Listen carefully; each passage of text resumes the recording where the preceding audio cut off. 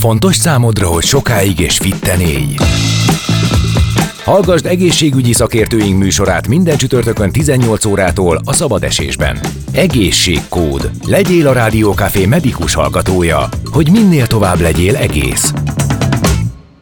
És elkezdjük az egészségkódot. Itt van velem Kovács Róbert, a Semmelweis Egyetem Prémium Üzletág vezetője.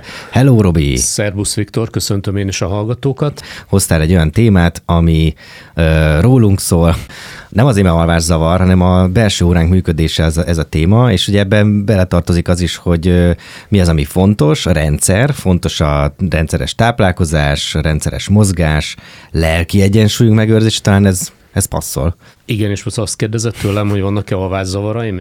Jól alszom, de nyilván tudjuk azt, hogy az embereknek a egyharmada, egynegyede fele az küzd mindenféle alvás problémákkal, de kérdezzük meg a szakembert, hogy mi is van mögött valójában. A szakember pedig nem más, mint dr. Purebl György, pszichiáter, egyetemi tanár, a Semmelweis Egyetem Magatartástudományi Intézet igazgatója, aki egy cikkben nemrég elmondta, hogy az emberek egyharmada élete során küzd legalább egyszer, egy hónapnál hosszabb ideig tartó alvászavarra. Na jó, nagyon sok mindenről fogunk beszélgetni. Üdvözlöm a doktor urat itt a vonalban. Hello!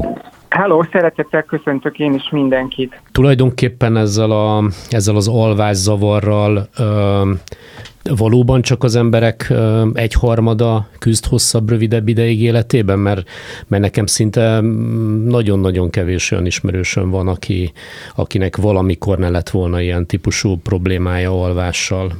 A pontos meghatározás az, hogy ez az inszomniára vonatkozik, ami a leggyakoribb alvászavar, az egyébként 88 féle alvászavar közül, jó, nagy részük nagyon ritka, de azért ez egy nagyon-nagyon nagy szám. Más alvászavara is van embereknek, nem csak inszomnia, és nem arról van szó, hogy az ember egyszer rosszul alszik, mert ez mindenkivel előfordul, hanem arról, hogy egy hónapnál ideig többször, egy hónapos időszakon túl, tehát több mint egy hónapig, többször alszik rosszul, mint jól. Azért ez már nem mindenkit érint. Rossz éjszakája mindenkinek van, ez ilyen mindenkivel előfordul. Mik lehetnek a kiváltó okok a rossz alvásnál? Ugye nagyon sokszor, szerintem az van, hogy az alvásra fordítjuk a legkevesebb időt, ma legalábbis ezt látom én az én környezetemben, meg magamon, hogy abból próbálunk meg lecsípni, meg hogyha már alszunk, akkor úgyis mindegy, hogy csak aludjunk, az a lényeg. Szóval szerintem sokszor azt gondoljuk, hogy van egy kapcsoló rajtunk, kikapcsoljuk, és akkor reggelig be se kell kapcsolni, de hogy közben meg nem erről van szó, mert amíg mi alszunk, addig egy csomó minden történik. Mi az, ami történhet egyrészt, és mi az, ami felelhet az alvászavarért? Hát ez két nagyon tág kérdés, úgyhogy kezdem azt, hogy mi felelhet az alvászavarért. Tehát ha valaki egyszer rosszul alszik, azon ne izgassa magát. Ha rendszeresen rosszul alszik, akkor az egy jel. Minek lehet a jele? Jele lehet annak, hogy van egy betegségem, aminek még ez az első jele csak, de a betegség már elkezdődött, más jele még nincs. Ez lehet magas vérnyomás, cukorbetegség, depresszió, a stressz és a vele való megbirkózás felborulása, de lehet valamilyen életmód tényező is, leginkább az, hogy egészségtelenül és nem alvásbarát módon élek. Tehát a lényeg az, hogy ha rendszeresen nem alszom jól, ez mindig egy figyelmeztető jel arra, hogy nekem valamin változtatnom kell az életembe. Utána kell járnom, hogy tényleg annyira egészséges vagyok, amint gondolom. Utána kell járnom annak, hogy valóban elég egészséges életmódot folytatok-e, mert az alvászavar az első jele annak, hogy az egészségemmel kezd probléma lenni. Akár. Vagy az életmódom valami, meg aztán később az egészségemre is ki fog hatni. Valójában azért kapcsolom le magam és alszom, mert annyira aktív dolgok történnek az agyamban, hogy nincs időm és energiám kifele figyelni. Tehát úgy kell elképzelnünk az alvást, mint egy annyira aktív folyamatot, ami olyan intenzív, olyan sok munka van ez alatt a folyamat alatt a szervezetben, hogy nem tehetem meg, hogy kifele figyeljek és aktív legyek, magammal vagyok elfoglalva. Egy rendszerkarbantartás. Nagyon sok rendszer tart karban az alvás a szervezetben egyébként. Ezeknek az alvászavaroknak, ahogy ön mondta, alapvető oka lehet élettani, fiziológiai ok, meg stressz, meg depresszió, meg sok minden egyéb. De tulajdonképpen itt az alvászavarnál ezt úgy kell értenünk a szakember oldaláról, hogy alszom, de nem pihentetően alszom, vagy nem is alszom, hanem fölébredek, félálomban vagyok. Tehát emiatt tulajdonképpen azokat a funkcióit az alvás nem tölti be, amit be kellene tölteni az életünkbe? Vagy mit jelent pontosan ez, hogy alvászavar? Hát sokféle alvászavar van úgy, hogy nem alszom jól, van úgy, hogy rossz az alvásom minősége, van úgy, hogy a mennyisége is kicsi, vagy van az, hogy furcsa jelenségek történnek velem éjszaka-alvás között, például alvajárok, furcsán viselkedő éjszaka, tehát nagyon-nagyon sokféle van. Az életünk szempontjából egyetlen egy zsinórmértéket érdemes figyelemben vennünk, és az az, hogy milyen nappali tüneteink vannak, amikor azt gondoljuk, hogy az éjszakánk rossz. Mert az alvászavarok minőségét és jelentőségét és súlyosságát azt határozza meg, hogy én másnap mennyire vagyok kialvatlan, fáradt, mennyit hibázom másnap. Ez egy ilyen jó zsinórmérték, ami megmondja, hogy nekem az alvásom milyen volt. És én alhatok akár 10 órát egy éjszaka, vagy 11 órát, ha másnap egész nap fáradt vagyok és kialvatlan, akkor az alvás nem elég. Nem azért nem elég, mert nem volt elég hosszú, hanem mert a minősége nem elég jó. Valószínűleg azért nem jó a minősége, mert valami alvászavarom van. Például mondjuk alvásfüggő légzészavarom, vagy meggátolja azt, hogy mi alvásba kerüljek az éjszakánkon, de lehet más is. Mennyire befolyásolja az alvászavarokat az, hogy a mai világban elképesztő mennyiségű információ esik mindannyiunkkal, sokkal-sokkal több jön szembe, mint akár csak 10-20-30 évvel ezelőtt is ömlik ránk minden irányból az információ. Mennyire determinálja ez is például az alvászavarokat? Biztos, hogy számít.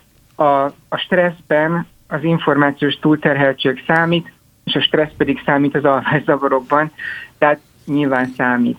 A fölburul az engem érő stressz és a vele való megbirkózási képességeim egyensúlya, akkor az alvásomra is ki fog hatni. De azért azt sem szabad elfelejtenünk, hogy alvászavaros embereket már Hippokratész is kezelt, és nagyon sok alvászavart már az ókori görögök is leírtak, akik ugye még nem ezt az életmódot élték, amit mi. Az alvászavarral összefügg-e az bármilyen módon, hogy mit álmodunk, vagy álmodunk-e?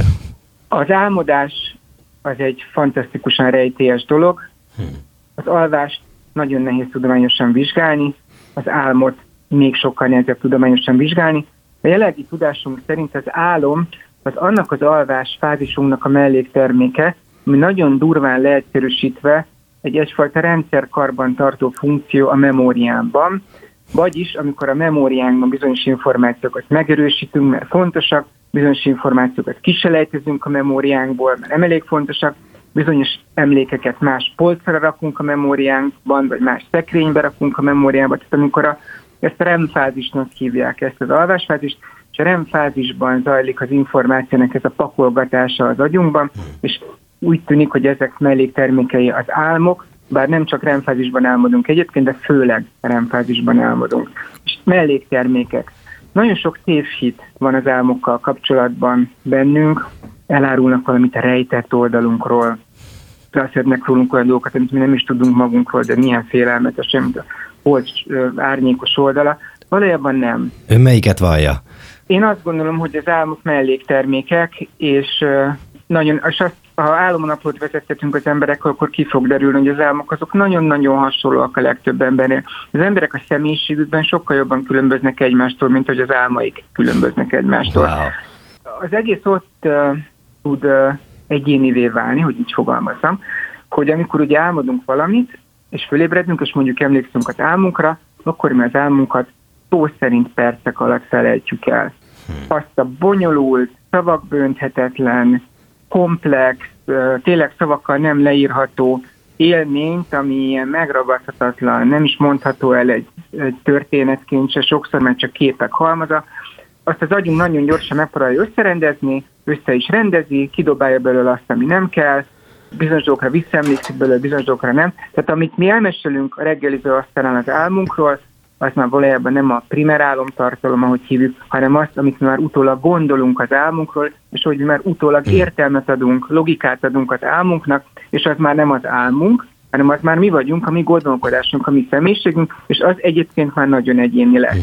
Tehát ezek a primer álomélmények vagy álomtartalmak azok nagyon egyformák, de az, ahogy értelmezzük őket, ahogy átkeretezzük, ahogy újrafogalmazzuk, ahogy kerekké tesszük saját magunk számára, az már rólunk szól, de az már nem az álom, az már a mi gondolkodásunk teszi hozzá már ébrenlétben. Egyetlen utolsó kérdés még így álomtémában, és aztán térjünk vissza a belső órára. A fő témához, hogy azt tudjuk, hogy körülbelül egy ilyen álom az valójában mennyi időt vesz igénybe ténylegesen az alvási periódus alatt, mert van olyan, aki reggel úgy érzi, hogy így 6,5 órán keresztül álmodott egy történetet, és tulajdonképpen el is fáradt az álomba. Másnak meg csak ilyen villanásnyi álmai vannak, szóval ez nyilván emberfüggő, meg helyzetfüggő, de hogy tudjuk, hogy ez valójában milyen hosszan zajlik le az agyunkban? Hát igen, olyan azt szokták mondani, hogy egy álom 5 és 20 perc között van, és egyik legfontosabb jellemzője az az, hogy a szubjektív álomélmény ez köszönő viszonyban nincs ezzel. Tehát tényleg heteket felölelhet az álmom, egy pillanat alatt álmodhatok meg egy egész történetet, tehát az idő eltűnik az álomban. Bocsánat, hogy szavába vágok, csak ha materiálisan nézzük, akkor itt viszont az idegrendszerünk kerül középpontba, hogy hogyan képes az idegrendszerünk egy óriási történetet néhány pillanat alatt feldolgozni, meg leforgatni. Igen. Igen, hát nyilván az idegrendszerünk az, ami hozzátesz, elvesz, ami értelmez, ami keretet ad neki. Nagyon-nagyon keveset tudunk még erről egyébként. Tehát azt, hogy az idegrendszerünk aztán mit fog kezdeni az álmokkal, hogy miért úgy értelmezi őket, hogyan változtatja meg az idősíkokat, nagyon-nagyon-nagyon keveset tudunk. Ugye az álmokat, az álmodást nagyon nehéz vizsgálni, és amikor én egy álmodó embert felébresztek, azért, hogy mondjuk megkérdezzem tőle, hogy hát bocs, mit álmodtál, hogyan, stb., az egy akkora stressz, hogy soha nem tudjuk eldönteni, hogy valójában az álmot, az álmodást vizsgáljuk-e, vagy azt a stresszt, amit az az ember érez, akit fölébresztenek a legkedvesebb álmából. Mert adott esetben lehet, hogy a külsős szemlélő pedig úgy értékeli, hogy őt fel kell, hogy ébresszen, mert valami nagyon rosszat álmodik esetleg a mozogálmában, vagy ez is lehet, hogy más fizikai megnyilvánulásai vannak a külső szemlélő számára, tök más, mint amit az álmodó álmodik? Bocsánat, hogy megint visszatérünk, de olyan érdekes kérdés. Nagyon dolgok, mert ugye ön azt fogalmazza meg, amit a hétköznapi ember tapasztal, amikor egy másik ember alvását nézi. Nagyon fontos dolgokról beszélünk, ugyanis az, amit látunk sokszor furcsa éjszakai jelenségek, az alvajárás, az, hogy valaki beszél álmába, esetleg kapálózik a lábával, ez az esetek legnagyobb többségében nem az álomlátó alvás alatt történik, hanem abban az alvásfázisban, amit mély alvásnak hívunk, és ami nem áll, vagy csak kismértékben jár álmodással. Borzasztó fontos. Miért? Az álomlátó alvás alatt, tehát amikor én álomlátó alvásban vagyok, akkor élő szervezetben a legalacsonyabb a testemnek az izomtónusa. Teljesen pegyhűttek az izmaim, és ennek van értelme, és az értelme pedig az, hogy az álmaim ne valósuljanak meg mozgásba, mert abból baj lehetett. Le van kapcsolva a mozgatórendszerem. Az tényleg, mint egy kikapcsgombbal kikapcsolnám az izmaimat, azért, hogy az álmaimat ne valósítsa meg mozgásba. Van egy ilyen betegség, amikor ez a kikapcsgomb tönkre megy, amikor az álmok alatt én tényleg elkezdek mozogni, mert nem kapcsolja le ez a gomba az izomrendszeremet, és ez a betegség ez elég problémás is, és azonnal beavatkozást igényel sokszor, mert veszélyes. Aki álomlátó alvás alatt mozog, mert tönkre megy ez a kikapcsgombja, az veszélyben van, amikor álmodik. Eleshet, megütheti magát, megüthet esetleg másokat, ez egy betegség. Egy normális álomlátó alvás alatt olyan lazák az izmaim, ami élő emberben nem tud ennyire laza lenni, csak az álomlátó alvás alatt. De akkor az igaz még ugyanide, hogy az alvajárót nem szabad felébreszteni? Hát, hogy az alvajárás, ez a jelenség, az az esetek legnagyobb részében nagyon ártatlan dolog. Ugye fiatal korban gyakoribb, nők között is gyakoribb, sőt igazából gyerekkorban gyakoribb, és a gyerekek aztán ezt ki szokták nőni, vagy enyhül náluk, és ez a fiatalkori változat, amit mondom gyakori, az legtöbbször ilyen matatás. Föl kell, kipakolja a táskáját, tologatja a foteleket, átpakolja a szekrényt, és reggel csodálkozik, hogy kirakott rendet a szobában, vagy kirakott a rendetlenséget. És ebben az esetben, ami teendőnk van, az az, hogy szépen nem ébresztjük fel az illetőt, miért ébresztenénk el egy embert, aki alszik, visszakísérjük az ágyába, lefekszik, akinek van ilyen hozzátartozó gyereke, az pontosan tudja, hogy ez működik. Esetek egész kicsi részében azért, de tényleg van ilyen, hogy az ember mondjuk a késeket előveszi a konyhában, vagy kinyitja az ablakot, vagy volt olyan, hogy elmászkált valaki, és autót vezetett. Wow. Tehát ha ilyen van, akkor kell biztonsági szabályokat tenni, zárható ablakokat, késeket elzárni, sluszkulcs terzeni, de mondom, az esetek legnagyobb részében az úgynevezett non-REM paraszomniák, ezeket non-REM paraszomniáknak hívjuk ezeket a furcsa, elsősorban az alvás első szakaszában jelentkező jelenségeket, ott kell, néha kezelni is kell, de az esetek legnagyobb része nem igényel kezelést. Van ez az időskorban jelentkező forma, ami inkább férfiaknál van, inkább időseknél van, inkább az éjszaka második felében jelentkezik, és a viselkedés nem matatás, hanem ugrálás, rohangálás, csapkodás, kiabálás, majd összeesem hirtelen, mert mégiscsak ez bekapcsgomb, amiről az előbb beszéltem, mégiscsak működésbe lép, de akkor már, amikor kikeltem az ágyból, és össze fog engem csuklasztani, és aztán jól megütöm magam a földön. Ez, mondom, idősebb korban jelentkezik, ez jelentkezik az álomlátóalvás fázisában, és ez egy gyors kezelésből-vételt igénylő állapot, szerencsére sokkal ritkább, mint az előző, ami sokkal ártatlanabb.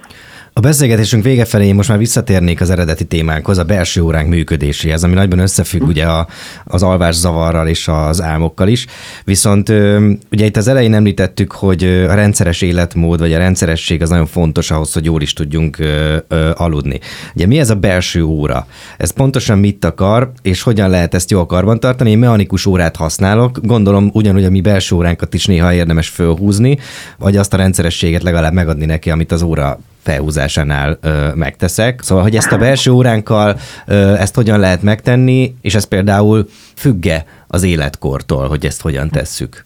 Szóval, hát mondom, nem akarok most óramárka neveket mondani, de ugye lehet kapni olyan órát, ami napsugárzással működik, tehát fény kell érje, és akkor menni fog, nem kell soha felhúzni, nem kell elemet cserélni, csak fény kell, hogy érje, nem is feltétlenül a napfény, valamennyi fény. Így képzeljük el a belső óránkat is. A belső óránk az egy olyan sok-sok génből összerakott óraszerkezet, óragéneknek hívjuk ezeket a géneket, ezeket az óragéneket úgy kell elképzelni, mint az órában a fogaskerekek. Ez nagyon bonyolult rendszer. És ez az óra, ez elkezd ketyegni az életünk elején, és elvileg az életünk végéig magától ketyeg. Felhúzni nem kell. Viszont beállítani, igen, több ok miatt is. Az egyik ok az, hogy a belső órája a legtöbb embernek alapvetően késik. Ugye a belső óra az 24 óra alatt tenni meg elvileg az egy kört. Az egészben az a szép, hogy ahol az élet keletkezett a Földön, ugye a Földön egy nap az 24 óra, ez egy csillagászati ritmus, a Föld és a nap viszonyából adódik, de ez a csillagászati ritmus genetikusan is benne van minden élő szervezetben a Földön, nem csak emberiben, növényekben, baktériumokban, állatokban, minden élőlényben ott ketyegnek ezek az óragének. Tehát a csillagászati ritmus ott van genetikusan is mindenkiben. Igen, nem? Csak ezt az egyébként önmagában működő, és az embereknél egy kicsit késő belső órát, ugye az embereknél ez a belső óra 24 óra 40 perc alatt teszi meg a kört, vagyis késik, ugye mit kell csinálni egy órával, ami késik, nap mint nap be kell állítani.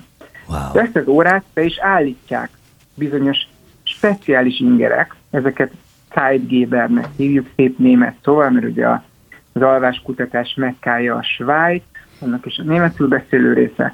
4 ilyen Zeitgeber van az embereknél a jelenlegi tudásunk szerint, ami fontos. Az egyik a fény és a sötétség váltakozása, de ez ugye maga is változik az év függvényében, mert a napok sötétség és a világosság az napról napra változik egy évben. A másik a mozgás, a harmadik az örömet okozó társas együttlét, a szeretteim és a barátaimmal, itt azért az örömet okozó társas együttléten van a hangsúly, az is társas együttlét, amikor ordítottak velem egy ügyfélszolgálaton, de mondjuk annak inkább hagyjuk. És a negyedik az étkezések ritmusa. Ha ez a 4 dolog ritmusra történik velem, akkor ez a belső órámat beállítja. Ha ez a 4 dolog nem ritmusra történik velem, hanem össze-vissza, akkor ez elállítja a belső órámat, és alvászavarhoz vezet, de most már tudjuk, hogy nem csak alvászavarhoz. A belső óra elállítása nagyon sok más betegségkockázatát is növeli, nem csak az alvászavarét. Például a hízékonyabbá tehet, növeli a cukorbetegség kockázatát hosszabb távon, illetve a depresszióit is, ami a második leggyakoribb tartós munkaképesség csökkenést okozó betegség a szívérendszeri betegségek után a Földön.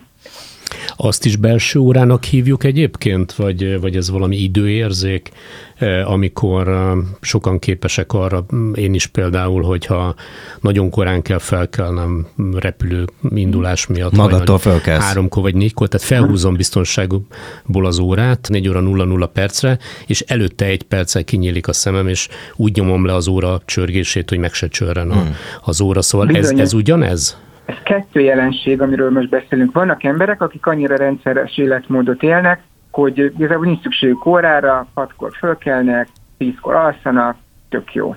Amit maga mond, hogy amikor mennem kell a repülővel, és ezért sokkal hamarabb fölkelek óra nélkül, mint szoktam, tehát egy különleges időpontban is fölkelek óra előtt, az arról szól, hogy én alvás közben valójában mindnyájan nem veszítjük el a környezet észlelésének a képességét. Tehát nem az van alvás alatt, hogy lehúzzuk a rolót, és nem jutnak be környezeti ingerek az idegrendszerben. Nem. Alvás alatt jó, a szemünkbe van csukva, tehát látás nincs, de fényinger van. Minden ingerbe jut az agy érzőkérgébe, csak nem tudatosul. Tehát az alvást nem úgy kell felfogni, mint egy olyan állapotot, amikor kizárjuk az ingereket, hanem egy olyan állapot, amikor ha bejönnek az ingerek az agyunkba a környezetből, nem vesszük őket észre, mert valami nagyon másra figyelünk, ez az alvás maga és az álmodás mondjuk. Tehát olyan, mint hogy figyelnénk valamire, semmiért nem tudatosulna, ami velünk történik, meg ami minket ér. Nem azért, mert nem is jönnek be az ingerek. Na most, aki tudja, hogy fel kell kelni, és mondjuk emiatt izgul, azért az éjszaka és alvás közben is érzékeli, hogy telik az idő, és lassan hajnal lesz, és bizony fel fog ébredni 10 perccel a szükséges idő előtt, egyszerűen azért, mert észleli, hogy már hajnali 3 van. Nagyon röviden záró kérdés. Mit tegyünk, hogyha bármilyen probléma éri a belső óránk működését? És alvászavarunk is van akár, igen. Mi az első lépés? Az első lépés az, hogy amikor egy éjszaka nem alszunk jól, akkor azzal ne foglalkozunk túl sokat, de másnap ne végezzünk baleseti veszélyjáró tevékenységet, és az autóvezetés és a biciklizés is baleseti veszélyjáró tevékenység. Ha rendszeresen nem alszunk jól, rendszeresen vannak kialvatlansági tüneteink napközben, akkor első lépésként battyogjunk el a házi orvosunkhoz, ott csináltassunk egy egészségvizsgálatot, nincs-e valami rejtett betegségünk, magas vérnyomás, depresszió, cukorbetegség, stb. És ha nem talál a házi orvos semmit, akkor beszéljünk vele, hogy mit tegyünk, mi legyen a következő lépés, vezessek egy alvásnaplót, vagy menjek el alvásközpontba, vagy esetleg maga a házi orvos ajánl valamit. De a lényeg az, hogy 1 hónap, ha az alvási problémáink 1 hónapnál tovább tartanak, akkor keressünk segítséget, és azt, hogy hova tudunk fordulni, azt igazából a családorvosunk tudja megmondani. Nagyon szépen köszönjük hogy rendelkezésre állt, rendkívül izgalmas téma volt szerintem még. Majd hívjuk legközelebb is, ha nem bánja. Rendben, okay. Nagyon szépen köszönjük dr. Purebl György, pszichiáterrel, egyetemi tanárral, a Semmelweis Egyetem Magatartástudományi Intézet igazgatójával beszélgettünk, és folytatjuk az egészségkódot pár perc múlva. Fontos számodra, hogy sokáig és fitten élj. Hallgasd egészségügyi szakértőink műsorát minden csütörtökön 18 órától a szabad esésben. Egészségkód. Legyél a Rádiókafé medikus hallgatója, hogy minél tovább legyél egész. Folytatódik az Egészségkód, és a témánk a demencia és az ezeket kiváltó betegségek. Több cikk a közelmúltban arról szól, hogy 2050-re meg fog duplázódni a demenciában szenvedők száma, és akár az első helyre is kerülhetnek a halálozási listán a demenciát okozó betegségek, illetve az ezzel kapcsolatos betegségek. Akit a vonalban köszöntök, dr. Kovács Tibor, a Semmelweis Egyetem Neurológiai Klinika demencia ambulancia neurológus, szakorvosa, egyetemi docens. Háló, üdvözlöm! Jó napot kívánok, szerkesztő úr, Kovács Tibor vagyok, üdvözlök mindenkit. Amikor ezt a hírt meghallottam, illetve átküldték nekem, és többen is átküldték, akkor hirtelen arra gondoltam, hogy ez a drasztikus emelkedése a demenciában szenvedők számának, ez talán annak is köszönhető, hogy az elmúlt néhány évtized, mondjuk 20-30 év, amikor nagyon-nagyon megsokszorozódott az információ, befogadott információk száma, amikor gyakorlatilag tényleg rongyát terheljük az agyunkat mindenfélével, hogy ezen nem lepődtem annyira meg, ezen a cikken, illetve ezen az állításon. Azt mondja el, kérem, hogy ennek van-e helye, illetve ez megállja a helyét, hogy akár az, ahogyan élünk, az a stressz faktor, ami minden nap hat ránk, hogy annak van-e ilyen következménye, amiről ez a cikk is szól? Hát ez egy nagyon nehéz kérdés, hogy irodalmi adata ez nem támogatja, illetve nincsen erre sem mellette, se ellene. Az, hogy a demencia egyre gyakoribbá válik, annak alapvetően az elsődleges oka az idősödő társadalom. Tehát a 80 fölötti életkort megérő emberek aránya egyre nő, és a demencia előfordulása az messze-messze a korral áll legszorosabb kapcsolatban, exponenciálisan nő, ahogy öregszünk. Tehát nyilvánvaló, hogyha egyre nagyobb tömegben éljük meg azt az időszakot, amikor a demencia már kifejlődik, akkor a demencia száma is nő. A másik ugye ok az a kockázati faktoroknak a elterjedtsége. Ugye a demencia az egy betegségcsoport, nagyon sokféle betegség tudja okozni, de messze a leggyakoribb része az Alzheimer betegség, tehát 10 demens betegből 6-7-nek Alzheimer betegség okozza a demenciáját, és ennek a kifejlődéséhez jól tudjuk, hogy milyen kockázati faktorok járulnak hozzá. Ugye szívérendszeri betegségek, cukorbetegség, magas koleszterin, légszennyezettség, szociális izoláció, fizikai aktivitás hiány, diétahibák, alacsony iskolázottság, hallászavar, légszennyezettség, agyi sérülések, és ezeknek a előfordulása is nő, tehát a cukorbetegség, magas vérnyomás, metabolikus anyagcsere problémák, azok egyre nőnek.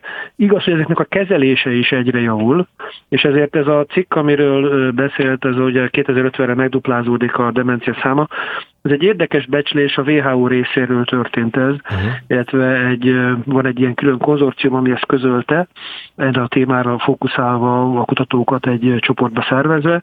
Ennek egy korábbi verziója, és tulajdonképpen ez még mindig igaz, az triplázódásról beszélt, és vannak olyan, tehát a világnak azok a részek, amik úgynevezett fejlődő részek, tehát elsősorban Ázsia, Dél-Amerika, itt valóban triplázódásra lehet számítani, mert az élettartam növekedés az itt jóval jelentősebb mértékű lesz.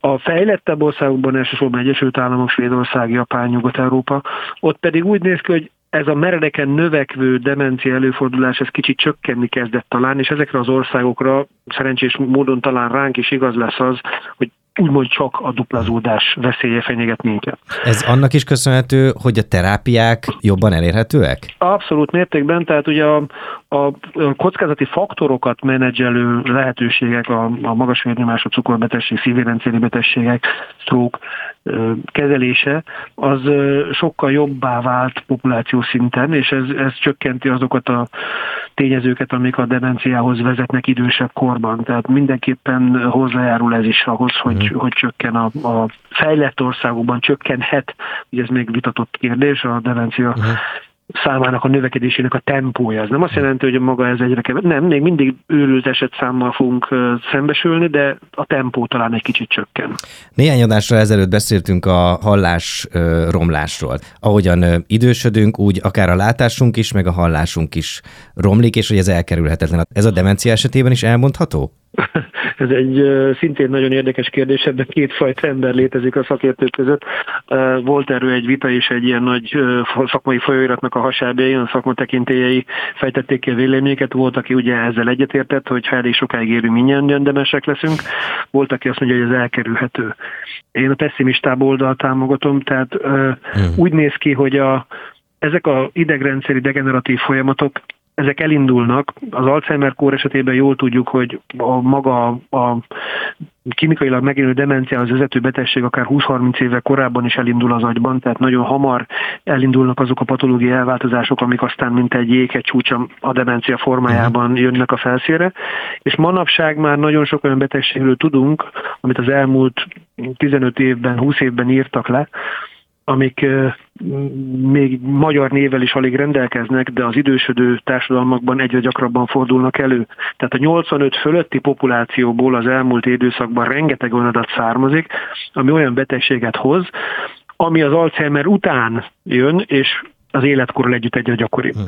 Tehát úgy néz ki, hogy ha megérjük a 120 évet, akkor az Alzheimerünk kockázata már csökken, de számos olyan új degeneratív betegség van, ami megjelenik. Tehát én azt gondolom, hogy ha elég sokáig élünk, akkor valamiféle degeneratív idegrendszeri betegség elindul, és ugye ez ráadásul a demencia szempontjából nem azt jelenti, hogy ez azonnal megjelenik. A demencia egy hosszú folyamat, ugye előtte egy enyhe kognitív zavarnak nevezett klinikai szakaszról beszélünk, amikor a betegnek a mindennapi életminőségét, aktivitását még nem rontják el a gondolkodás zavar tünetei, de már kimérhető szellemi teljesítményromlásban szenved.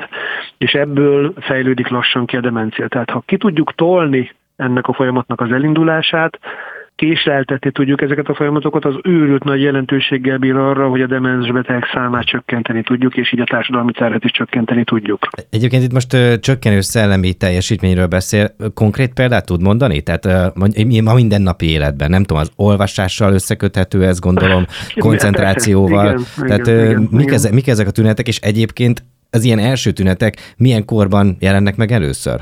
Ez egy nagyon nehéz kérdés, ugye a feledékenység érzése, tehát a rövidtávú emlékezetnek a zavara, ez a leggyakoribb demencia formánál az Alzheimer-kórnak a típusos formáiban ez a bevezető tünet. Tehát a legfontosabb dolog a rövidtávú emlékezetnek a károsodása, amit gyakran összeszoktunk keverni azzal, hogy a figyelem hiánya miatti emlékezet károsodása. Tehát az, hogy a kulcsot hová teszem le, vagy a ajtót bezártam, az nem feltétlenül rövid távú emlékezet, mert ugye ezt nem is akarom megjegyezni. De az, hogy bevettem a gyógyszert, és ezt beveszem még egyszer esetleg, vagy nem megyek el egy megbeszélt találkozóra, és utána a környezetem hívja fel a figyelmet arra, hogy ezt nem tettem meg, és még akkor sem eszembe, hogy el kellett volna mennem, ezek azért olyan dolgok, amik az egészséges teljesítményváltozásban már nem férnek bele. Tehát például az ide tartozik, amikor nem emlékszem arra, hogy tegnap mit ebédeltem? Nem, mert ez ugye figyelemfüggő, nem biztos, hogy odafigyelt rá, lehet, hogy éppen telefonált közben beszélgetett, mással foglalkozott, és ez nem egy tárolt információ, de hogyha ugye ezeket mi szoktuk ugye vizsgálni, tehát vannak olyan kognitív gondolkodási tesztek, amiknek ezek részjelensége. Ilyenkor megkérjük a beteget, hogy figyeljen rá, mert vissza fogom kérdezni, emlékezzen rá, tehát szándékolt tanulást kell végezni a betegnek ahhoz, hogy emlékezzen erre a dologra, és ha nem sikerül, akkor ugye az a rendszernek a képesség hiányát jelenti. Ha viszont sikerül, vagy segítséggel sikerül, akkor az előhívásnak a károsodását szokta jelenteni. Ez fiatalkorban, 30 éves korban, ez leggyakrabban a fáradtság, túlterheltség, hangulatzavar, figyelemzavar következménye, tehát a úgynevezett menedzserbetegség. Ha ez 65-70 éves kor fölött figyelhető meg, akkor viszont mindenképpen keresni kell leginkább az Alzheimer betegségnek a gyanúját, mert ugye erre figyelmeztet ez a tünet. Ezeknek a tüneteknek az érzékelésekor mi az első teendő? Kit kell egyáltalán megkeresni? Ezzel elmegy az ember házi orvoshoz? És aztán abszolút mértékben, tehát hogy a rendszer az több szinten képes arra, hogy ezeket a betegeket ellássa. A háziorvosoknak a döntő része most már olyan ellátási rendszerben dolgozik, ahol ezeket a szűrőteszteket alkalmazza. Ha panasz van, és ez a szűrőteszt pozitív, akkor tovább küldi a szakorvosi rendszer felé. Ugye ezek neurológusok, pszichiáterek elsősorban, és akkor ott már azokat a bonyolultabb teszteket, eszközös diagnosztikai teszteket is el lehet végezni, amik aztán ezt eldöntik, hogy ez egy ártatlan jelenség, vagy egy kezdődő betegség, leggyakrabban Alzheimer betegség, és a kognitív tünetek súlyosságának a mértékét is el tudjuk dönteni. Tehát el lehet dönteni, hogy ennyi kognitív zavar vagy demencia stádiumában találkozunk már a beteggel. A gond az, hogy nálunk erre azért a figyelem még nem erős, tehát a magyarországi betegreferálások döntő többsége már akkor történik, amikor a demenciának nem a gondolkodászavar a vezető tünete, hanem a magatartászavar. Tehát amikor halucinációk jelentkeznek, nyugtalanság, eltévedés, tájékozatlanság, ez a szakasz azonban már nem az enyhe szakasz, hanem általában a középső, súlyosabb szakasz, és ilyenkor már azért szűkebb mozgástérrel lehet számolni. Tehát fontos lenne, hogy korábbi szakaszban figyeljünk erre. Azért nehéz különvenni itt bizonyos kijelentéseket, mert ugye mondja ezt a nyugtalanság. Itt gondolom, hogyha valaki szorong, és mondjuk pszichésen, tehát van egy ilyen pszichés zavara, az még nem ide köthető, szóval attól még valaki nem lesz demens. De hogyan lehet ezeket mégis külön választani? Tehát, hogyha én elmegyek az orvoshoz azzal, hogy én nyugtalan vagyok és szorongok, akkor nyilván nem fog rögtön a neurológushoz irányítani. Szóval, hogy ezeket mégis hogy lehet észrevenni, vagy ez egyedi esetek? Ez a nyugtalanság, ez a magyar fordítás az orvosi kifejezéseknek, tehát azért ennek vannak fokozatai. Tehát, hogyha egy 70 éves beteg mondjuk a napnak a második felében este 6-tól 8-ig fel alá járkál és izgatottan ismételget valamit, az már nem az egészséges nyugtalanságnak a része. Tehát Ugye a szorongás az egy nagyon széles populációban megjelenő érzés. Nyilván a szorongás az egy úgymond egészséges érzés is lehet, annak a mennyisége az, ami a kórossá tudja ezt tenni, de fiatalabb korban is előfordul, idősebb korban is előfordul. Ez még önmagában nem jelenti azt, hogy egy enyhe hangulatzavar, nyomott hangulat sem jelenti azt. De például az, hogyha látomások jönnek, olyan dolgokat lát a beteg, amik nincsenek, mintha lenne valaki a szobában, mintha beszélne valaki hozzá, mintha történne valami, azok már nyilván kóros jelenségek. De ezek már késői szakaszok, tehát nem ebben a szakaszban kell megfogni a beteget. Amikor a korai szakaszban vagyunk, akkor még a kognitív tünetek dominálnak. Tehát a rövid távú emlékezetnek a zavara az elsődleges, amit figyelni kell. Ez a késői fázis, ez engem arra enged következtetni, hogy innentől nincs visszaút. Vagy? Sajnos nincs visszaút, tehát a demencia döntő többsége, a demenciát okozó betegek döntő többsége az progresszív betegség, tehát sajnos még ma is csak arról beszélhetünk, hogy lassabbá lehet tenni a progressziót, de megállítani nem lehet. A betegeknek egy részénél vannak visszafordítható okok, reverzibilis okú demenciák, ez sajnos azért nem gyakori, de mindenképpen része a kivizsgálási stratégiának, tehát a vizsgálatok elején keressük azokat az okokat, amik visszafordíthatóak és gyógyíthatóak. Az Alzheimer betegség, az idegsejtpusztulással járó betegségek, azok lassú progresszív betegségek sajnos, tehát megállítani nem lehet őket. Itt ugye patológiás elváltozásról beszélünk elsősorban, és mégis engedje meg, hogy eszembe jutott, miközben hallgattam egy emlék. Néhány évvel ezelőtt interjúkat készítettünk egy idősek otthonában, és ott volt egy bácsi, aki azt hiszem, ha jól emlékszem, 93 éves volt, tökéletes szellemi teljesítménnyel, és azt mondta, hogy ő minden nap megcsinál egy keresztrejtvény újságot.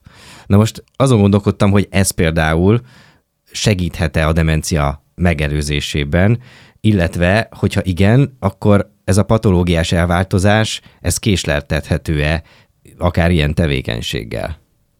Erre nagyon sok adat van, hogy igen.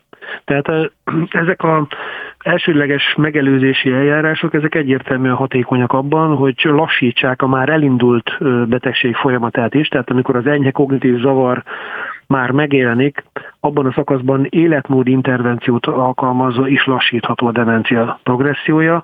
Ezt ki is lehet mutatni a patológiai elváltozásoknak a sűrűségére is, és ebből az egyik ilyen a szellemi aktivitás, tehát a szellemi folyamatos terhelés. Tehát amikor mondta azt, hogy az információ gazdag társadalom az milyen szintű kockázatot jelent a demencia kifejlődésére, ez nagyon fontos, hogy milyen életkorban nézzük ezt. Tehát biztosan nem jó, hogyha a tinédzser állandóan számítógépes játékot játszik, de nagyon örülünk neki, hogyha nagymama számítógépes játékot játszik. Tehát ezek a interaktív számítógépes játékok, azok rendkívüli módon stimulálják az agyat, tehát mindenki, ugye erre vannak célspecifikus fejlesztések is, tehát különböző cégek különböző egészséges agyi öregedést stimuláló szellemi tréning programokat forgalmaznak, tehát ezekhez hozzá is lehet férni, ha valaki érdeklődik, rövid keresés után megtalálja ezeket, és nagyon jó, hogyha idős emberek ezt használják. A keresztrejtvényfejtés is nagyon jó, egyetlen egy hátránya van, hogy kevéssé interaktív, tehát hogy egy egyirányú kommunikáció, nyilván ugyanez a tévénézés olvasásra is igaz, de még mindig sokkal jobb, mint a szellemi aktivitás hiánya, de az igazi az, amikor oda-vissza próbálkozik az agy, tehát egy folyamatos alkalmazkodásra kényszerítjük az agyat. Ilyen például a szellemi aktivitás az ilyen. Például a sakk, a társasjátékok, de ilyen egyszerűen a társalgás. Tehát ugye ezért van az, hogy a szociális izoláció az egy kockázati faktor. Az egyedülálló idős betegnél sokkal nagyobb kockázattal alakul ki a demencia, mint a házasságban élő betegeknél, erre vannak epidemiológiai adatok. Tehát ez egyértelmű. A másik ilyen az a fizikai aktivitás. Az is egy nagyon egyszerű dolog. Napi rendszeres aerob mozgás végzése, tehát egy kicsit egyszerűen csak a séta, ami már egy kicsit jobban kell szedni a levegőt utána, egy kicsit megizzadt tőle a beteg, ez már egy elégséges fizikai aktivitás, ami már védő hatású ezzel a folyamattal szemben. És ugye a harmadik nagyon alappillér az meg a mediterrán jellegű diéta, étkezés, ami hát ugye nálunk azért nem annyira jellegzetes dolog, a terítetlen zsírsavakban, olívaolaj, hasonlókban gazdag, vöröshús szegény, fehérhúst is csak ritkán, nem feldolgozott szénhidrátot tartalmazó étkezés, ami szintén kockázatcsökkentő. Tehát ha már semmi más nem csinálunk, csak ezt a három egyszerű pillért műveljük, már azzal is késleltetni tudjuk ezt a folyamatot. És nyilván ezeknek a hiánya növelheti akár a kialakulás esélyét. Ezeknek a hiánya egyértelmű kockázati faktorok között azonosított tényező, igen. Amivel mi küzdünk azért nap mint nap, ugye egyrészt a stressz, másrészt például eszembe jutnak ilyenek, hogy multitasking, vagy folyamatos információhajhászás. Tehát ha emlékszem, édesapám elolvasta a napilapot, mondjuk egy nap alatt elolvasott 10 cikket, szerintem akkor sokat mondok, és ez volt a normális, de hogy ma már tényleg ránk zúdul minden irányból, mindenhogyan az információ, és ezért hoztam be az elején, hogy ez például, ha az ön szavaiból próbálom kiszedni, akkor igazából az derül ki nekem, hogy ezek nem okoznak kifejezett problémát. Nem így mondtam, hanem azt, hogyha időskorban csináljuk. Tehát itt azért nagyon fontos dolog, és az ugye erre még nincsenek megfelelő adatok tudományos szempontból, tehát nincsenek megfelelő követési idővel bíró, nagy esetszámmal bíró vizsgálatok, de azt nagyon jól tudjuk, hogy a figyelem megosztás, a manapság divatos multitasking az rendkívül kedvezőtlen hatású hosszú távon. Tehát ezt már most jól lehet látni, hogy a tínédzsereknél vannak olyan elsősorban pszichés jelenségek, amik jóval gyakoribbá váltak itt az információs technológiai robbanás kapcsán, hogy ezek hosszú távon egy 20-30-40 éves ablakban mit fognak okozni, azt most még nem látjuk. Tehát ez egyáltalán nem valószínű, hogy kedvező hatású lesz, de abszolút nem az a cél, hogy ezt favorizáljuk.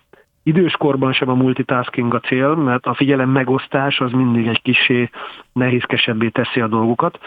És hát különös gond az, hogy ez a figyelem, ez az életünk során ez jelentősen szűköl, tehát már a 20-as éveinkben elkezd romlani ez a teljesítmény az agyban, az a terület, a homloklebeny, ami ezt vezérli, az ma onnantól kezdve túl van a csúcson, és a szépen lassan az egészséges öregedés során is csökkenő tendenciát mutat. Van egy ilyen angol száz kifejezés, amit én gyakran szoktam mondani, ez a stop walking when talking. Tehát amikor az idős emberek beszélgetnek, akkor megállnak, és egymással szembefordulva beszélgetnek, mert a járás és a beszéd az már a homloklebenynek a terhelését olyan mértékben növeli, hogy nem tudják egyszerre megoldani ezt az idősek. Míg fiatal, ugye ez teljesen normális, hogy sétálgatva beszélget az ember. Tehát a multitasking az bizonyos mértékig fejleszti a figyelmet, de egy időn túl valószínűleg már káros hatású lesz. De ez számtalan irodalom van rá, hogy a fiatal korban ez a figyelemmegosztás, ez kedvezőtlen lesz. Ugye aki most az információs technikai robbanásban kezdte a karrierét, hát annak még 20-30 év kell, hogy a demencia kockázati csoportba tartozzon. Tehát ezt most még nem feltétlenül látjuk, hogy ebből mi lesz, de az előjelek nem kedvezőek. Egyetlen egy kérdés maradt bennem. Az evolúció az fölkészült-e arra, ami most az elmúlt 15-20 évben történik, hogy az információs forradalomról beszélek, amikor rengeteg dolog zúdul ránk, de én azt nem gondolom, hogy az, amihez hozzászokott az emberi agy az elmúlt évezredekben, az egyik pillanatra a másikra megváltozhat. Erre mit mond az orvostudomány? Erre számtalan adat van az orvostudományban, hogy az ember és az emberi fejlődés evolúciós léptéke az intellektus robbanás megjelenésével vesztett. Tehát a biológia nem képes ezt a tempót követni. Ugye itt már jóval nagyobb léptékekben sem számtalan betegségről tudjuk, hogy úgynevezett civilizációs betegség, tehát az ipari forradalom után indult el, vagy jelent meg, vagy halmozódott föl. Tehát egyszerűen a biológia, az evolúció az évszázezrekben, tízezrekben mér, hogy az ember evolúciós ciklusa, alkalmazási ciklusa hosszú, tehát mondjuk egy muslica az 15 generációt 2 hónap alatt tud teljesíteni, ez csak példaként, egy embernek ugye egy generáció az 80 év. Tehát az alkalmazkodás tempója jóval lassabb, képtelenek vagyunk ehhez alkalmazkodni. Tehát nem ahhoz nem tudunk alkalmazkodni, ami az 1700-as években történt, akkor ahhoz sem tudunk alkalmazkodni, ami az 1700-as években történt, nemhogy ahhoz, ami most 20 év alatt történt. Tehát ez evolúciósan teljesen követhetetlen biológiai jelenség, erre nem számíthatunk, hogy ebben mi alkalmazkodni tudunk. Tehát az agy sem tudja ezt tenni. Ez egyébként évszázadok vagy évezredek után vezethet egy faj kipusztulásához is akár, hogy nem tud alkalmazkodni? Tehát gyorsabban történnek meg vele dolgok, mint ahogy az evolúció kívánná? Ez már science fiction az ember vonatkozásában, hogy a science fictionben erre nagyon sok választ kaphatunk. Evolúciósan pedig nagyon sokszor láttuk már azt, hogy bizonyos fajok igenis, tehát mondjuk nyilván nem ember dimenzióban, de emlősöknél is, tehát magasabb rendű fajoknál is ezt nagyon sokszor lehetett látni, az alkalmazkodás képtelensége kipusztuláshoz vezet, így van. Tehát ez evolúciósan nem az én szakmám, de ez biztosan igazolt. Nagyon köszönöm, hogy rendelkezésre állt. Szerintem ezzel még volna egy pár kérdés ezzel kapcsolatban, de mára legyen ennyi elég. Nagyon szépen köszönöm. Nagyon szívesen visszatérhetünk rá később is. Köszönöm szépen. Dr. Kovács Tiborral, a Semmelweis Egyetem Neurológiai, Klinika, Demencia, ambulancia, neurológus szakorvosával beszélgettünk. Ez volt mára az Egészségkód itt a Szabad Esésben, amit 7 után folytatunk, úgyhogy maradjatok még. Jövő órán zárt helyi. Egészségkód. A Rádiókafé és a Semmelweis Egészségügyi Kft. Szakértőjének műsorát hallottátok a Szabad Esésben. A műsor együttműködő partnere a foglalyorvost.hu.